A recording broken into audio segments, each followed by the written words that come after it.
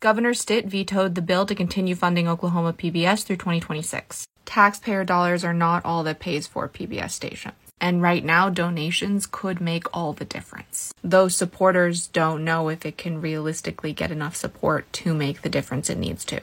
But this is TikTok, and we all know how powerful this platform is. I will have the donation page in the link in my bio. Joy Reid did a segment on this last week, and the biggest reason I'm sharing this with you is that she interviewed Freedom Oklahoma's executive director, Nicole McAfee. If you care about the Oklahoma queer community, which you should, this is your source. So here's why Stitt vetoed the routine bill. What comes to mind when you think about animated children's shows like Clifford the Big Red Dog or Work It Out Wombats? Perhaps, how does a family clean up after the poops of a dog the size of their house? Or, what is a wombat anyway? I bet you didn't think, hey, these shows are trying to sexualize my kids. Well, that is exactly what Oklahoma's Republican Governor Kevin Stitt claimed last week when he vetoed extending the license for the state's PBS station, known as the Oklahoma Educational Television Authority. I don't think Oklahomans want to use their tax dollars to indoctrinate kids, and some of the stuff that they're showing, it just overly sexualizes our kids. So what depraved examples did the governor provide to explain the danger that Oklahoma children are in from watching this station? According to the Tulsa World, a spokesman for the governor sent information showing that the station promoted LGBTQ-focused Pride Month programming in recent years.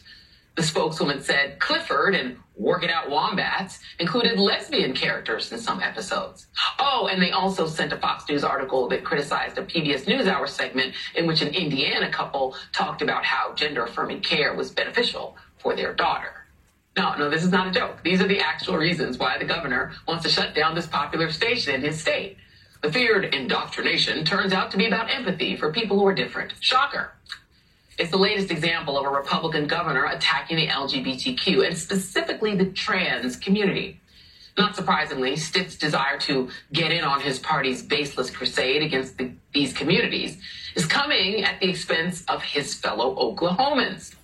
He's not just taking away the educational benefits for Oklahoma kids of watching shows like Sesame Street, but this public television station is also a critical piece of the state's emergency alert system, warning about tornadoes and Amber Alerts and other disasters, especially for the state's many rural residents who don't have cable television. But I guess he believes that is a small price to pay to, quote, own the libs. I'm joined now by Nicole McAfee, executive editor of Freedom Oklahoma. And I would love for you to talk about that just for a moment, Nicole, because Oklahoma is a state with a lot of rural parts. What will happen if those large swaths of rural Oklahoma no longer have this PBS station? It's the only one. Yeah, I think that for a lot of us, it's hard to even imagine an Oklahoma without OETA. Not only is it a center for so much news in terms of alerts and things about weather, other things we're trying to learn, but for a lot of people, including a lot of young people who maybe don't have a ton of cable access, but can look up OETA, it's the source of a lot of legislative and policy news too. It's where people watch the State of the State address by the governor each year. It's a place to plug in and get some real-time information, and it would be a huge loss for so many of us to not have that. And what do you think of this? I mean, it isn't just obviously in Oklahoma. He's just the latest governor to get in on this. But this idea of saying that just mentioning that a character is gay or showing that they're gay somehow in a kid's show, which is going to be the most benign way possible, it's a children's show, that is somehow indoctrinating and sexualizing children. Your thoughts on that? Because that is a meme all across the Republican Party. It is, and we're hearing it not just from Governor Stitt, but also from his state superintendent, Ryan Walters.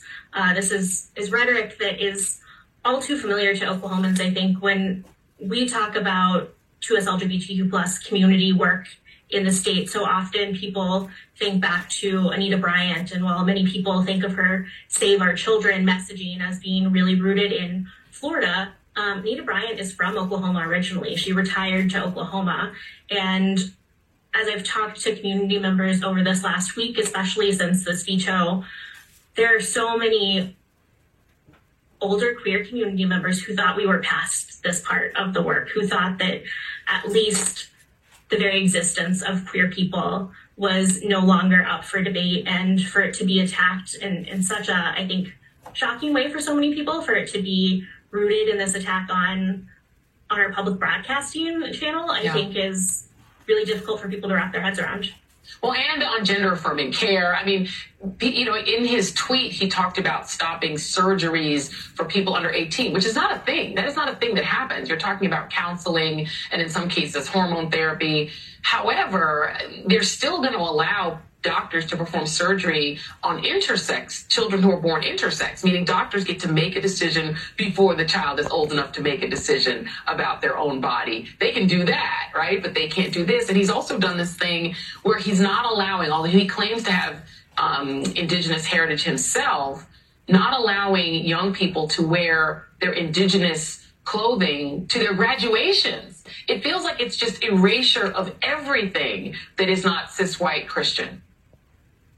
Yeah, the tribal regalia bill passed almost unanimously. I think there was a single no vote in the entire legislature. And when we think about the Oklahoma legislature, to have that much agreement that this was necessary as a protection for Indigenous students to be allowed to wear regalia at graduations, to see him veto even that, with a specific message that he thought it was giving special privileges to Indigenous people when really it was just protecting access to regalia, I think was certainly difficult to watch. I mean, he was the first Indigenous tribal citizen to be governor elected in the country, and to then see him use so much of his power to attack Indigenous communities in addition to queer and trans communities, I think is definitely a tough reminder that representation alone is not enough if people aren't dug into the work and connected with community. Oh, absolutely. Listen, African Americans have experienced that with Clarence Thomas for a really long time. Just because somebody is, you know, of your community doesn't mean that they actually care about your community. It is an unfortunate, sad fact. We will be paying attention to this story, and hopefully y'all keep your PBS station. It is one of the best things about television, PBS. And working out wombats sounds like a lot of fun. I'd love to watch that. Nicole McAfee, thank you. I hope this convinced you to donate to help save OETA. Shortcast Club.